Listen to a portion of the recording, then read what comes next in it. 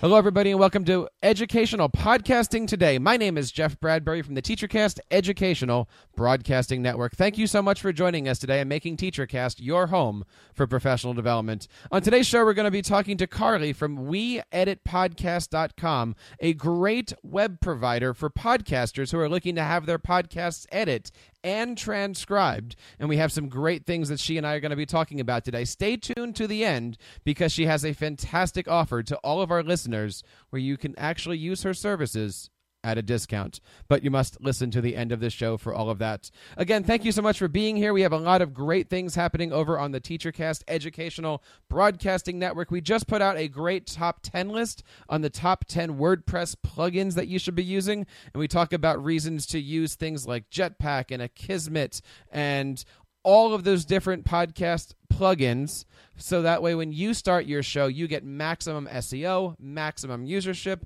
and of course, maximum viewers and downloads to your show. Of course, we're doing our brand new top 10 list every single Sunday. Check those out over on teachercast.tv and teachercast.net. There's, of course, a brand new Tech Educator podcast every single Sunday at 7 o'clock. We just talked about Google Spaces on the latest episode of the Tech Educator podcast. What are Google Spaces, you ask? Google Spaces is the new community tool for anybody, and it's a great place for you to put a group of people together and share concepts, ideas, questions, media, Google Drive photos. Everything can be done over in Spaces. So you can check out that episode we did with a great tech coach from Connecticut. That's over at techeducatorpodcast.com. My guest today is Carly Van Heerden from We Edit Podcast. Carly, welcome to the show. Thank you so much for joining us today. How are you today? Good, thanks. Thanks for having me on the show. It's an absolute honor to be here. And I'm excited to teach something today. Well, thank you so much. You know, we have a lot of teachers out there who are trying to podcast for the first time, and we get a lot of emails of, you know, what do you do? How do you do this? How do you set your show up for success? And I'm really excited to talk to you today. You're the brainchild behind We Edit Podcasts. Tell us a little bit about your story and tell us how We Edit Podcasts came together. Awesome. So, We Edit Podcast started when I was traveling, and I just saw the need in the market for people who really needed some help with editing because it can be a little bit challenging, and just getting their show on the road, as you would say. Because there's a lot of things that goes into it. It's not just, as you would think, sitting down, saying something, talking into a microphone. It's really, what are you going to talk about? Who's your audience? What equipment do you need? There's so much stuff that you need to consider, and to really make it a success, it needs dedication, it needs perseverance, and that's what we're all about. We're there to encourage you to do your show, to do it well, and then just to get an amazing audience, because everybody has something to offer, and you can always teach something. You know, I love that idea that everybody has something to offer. You know, a lot of our audience has their own voice that they're trying to get out there, their shows, and then they also have this extra layer where they're trying to get their students' voice or their school's voice out. And it always seems to me like people who are starting off to podcast try to over edit. You know, they always try to knock all those things out, right? And I even remember my first couple episodes. I'm sitting there with the audio editor and trying to find every It's ridiculous, right? I mean, you can spend a lot of time. Should people be worried about those types of things? So we have two different types of clients, actually. Some of them want all of those out. Well, now that I think about it, there's three. Some of them want all of those out. Some of them want the natural, au naturel, everything. And then some just want us to clean it up so that it flows. It's still natural. There's a few ums and ahs because, I mean, that's speech. That's how we do it. So it depends on the person. To us, we love the natural. We love the clean, but we love the natural. Because if you take out everything, you can hear it. You can hear the pauses between all the ums and the ahs that you're cutting out. And it takes, yes, like you say, so much more time to edit, where really people just want the content. That's what it's about. It's about the content. I couldn't agree more. You know, people want to hear the message They want to be told a story. They want to be entertained. And I think really when it comes to new podcasters, especially in this kind of realm, not talking students at the moment, but in this kind of an environment, it really is just a matter of getting comfortable with yourself. I mean, I often when I do my podcasting consulting, I say, look, take your first 100 episodes. They're not going to be as good as your second 100 episodes. Your editing time is going to be getting less and less. The more comfortable you do, the more you're able to prepare a guest. What type of advice would you send to a podcaster who is starting out and maybe is worried about their editing or creating a good show from day one? So from day one, you have to be able to believe in what you're telling people, what your message is. Because if you don't believe in it, then how are you going to convince other people to listen to what you have to say? And what you have to say is important. So I think that's where you have to start. And other than that, really put out your feelers to your audience. Find out what are they struggling with. Because if you can solve a problem for somebody, then there's no doubt that you're going to be successful, because someone's always going to be turning to you to find out how you're doing it. And if you take them through the journey, that's all they really need. I love your philosophy on all of this stuff, because as somebody who is working with hundreds, thousands of podcasts, trying to put them together, and every podcaster wants something different. Every show has different needs. Maybe you're working with a podcaster with several shows, each with different needs. It really does come down to what does a podcast have to be entertaining. Do you find more often than not podcasters are looking for that perfect intro music, the perfect outro music, or do you find a lot of podcasters just want you to hit play and hear, "Welcome to the show, my name is so-and-so"? Well, we encourage a professional intro, because that just really sets a tone for the podcast. Then whatever you do inside of it is up to you, because that's your voice, that's who it is. But if somebody is clear about, okay, what am I listening to? What am I going to hear today? Then they're hooked, because otherwise they're in the middle of your podcast thinking about, what am I going to hear today? Who is this? What is this? And instead of listening to your message, they're trying to figure out all the answers to these questions. So if you have a solid intro, I think that really sets you up for the rest of the show to go smoothly. Well, when we're looking at, editing shows, the question I want to ask here is what things can be edited out and what things can't be edited. Let's say that I took this episode here, gave it to you guys, and say, do your magic. What types of things would you come back at me and say, this just couldn't happen? I'm thinking of things like car horns, taxi cabs, or what kinds of things are you like, that's no problem, we're professionals, we'll take this? So those are actually all pretty good. The car horns, the barking, we have had barking and stuff like that too. It's the difficult part comes when you're talking in your mic and your mic sounds like this and you're really just not set up. Those are the things we can't do, because that's the base level of the audio. If there's two different volumes for the mic, that's fine too. We do audio voice leveling and all that stuff. And we can cut out the dogs barking in the background too. It just depends what people want. Some people like that in their podcast. It gives them a little bit of a authentic feel. But other than that, we are pretty good at it. We do encourage you to get a proper mic set up, because that, if you have clear audio, that's what's going to get your readers or your audience entertained too, because they don't have to be distracted by, what are you saying?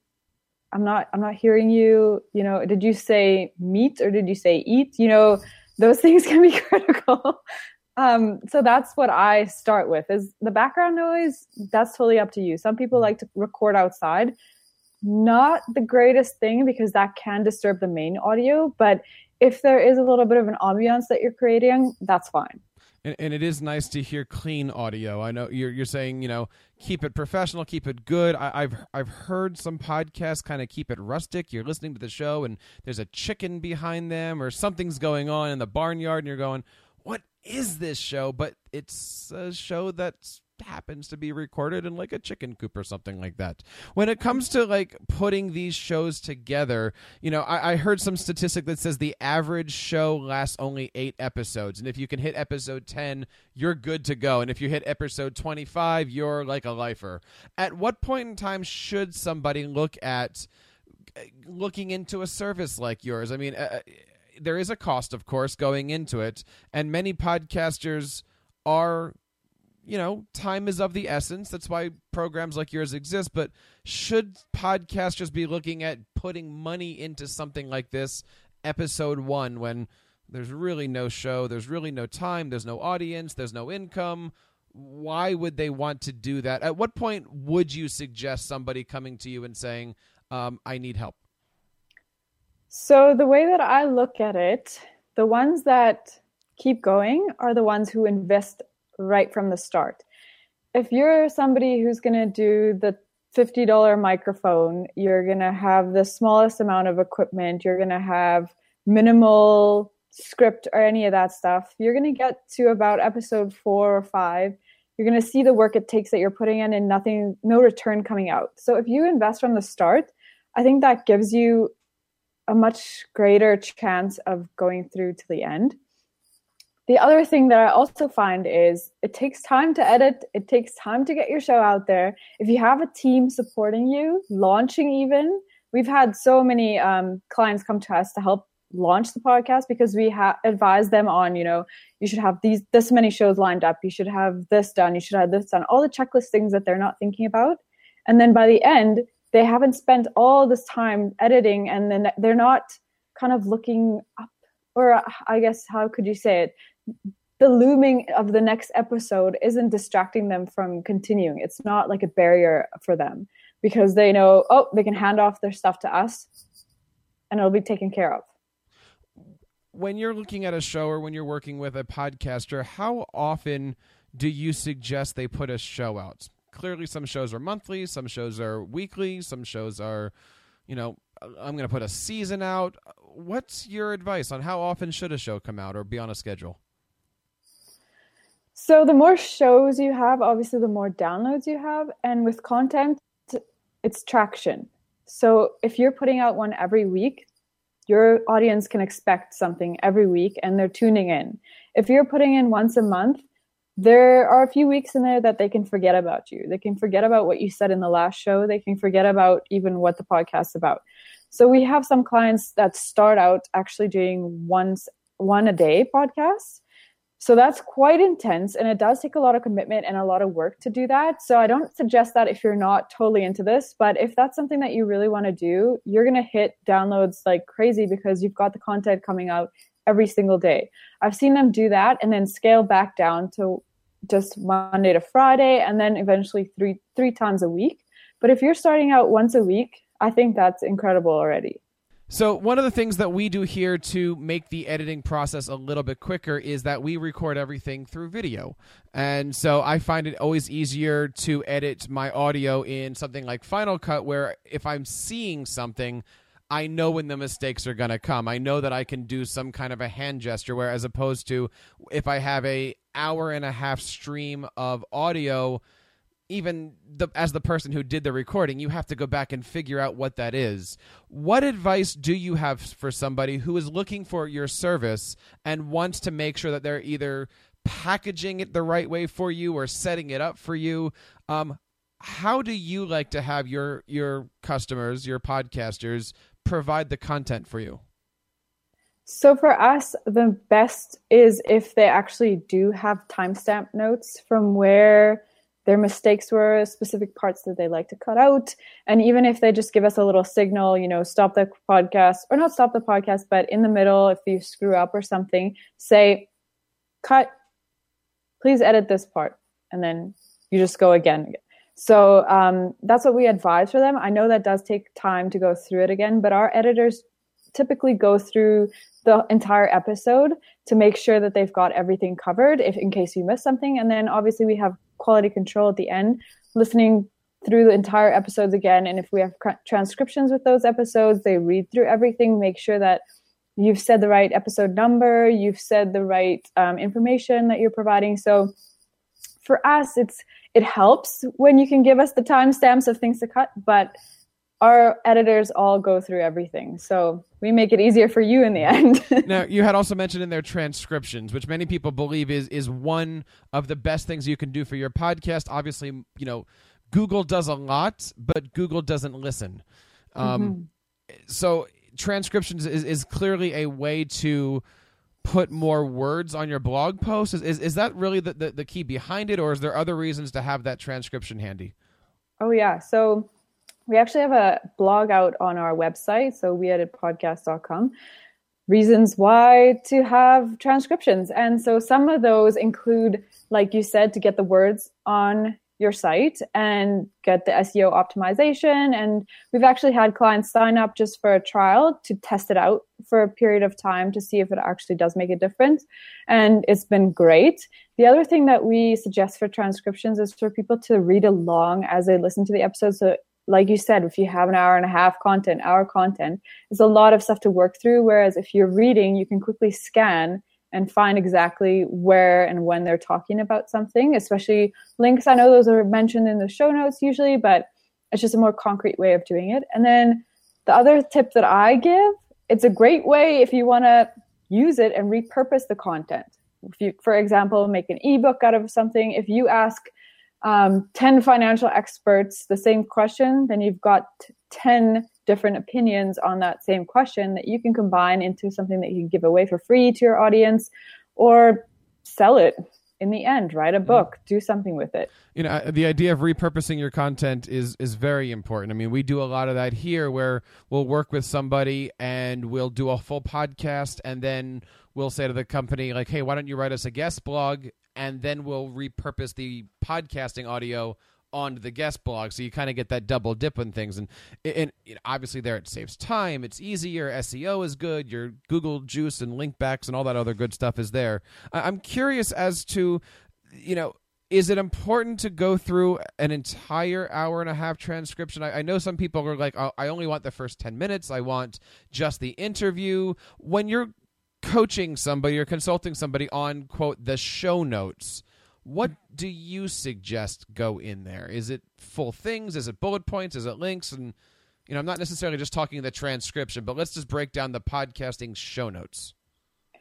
So we just recently decided to offer show notes for our clients too. So we've been doing that. And my favorite type of show notes is if you have an intro, kind of a summary of the whole episode coming up, key points that you'll learn. So a few bullet points, maybe a tiny bit of description in that, all of the resource links pulled out, contact information, and then additional resources that would go like hand in hand with that episode.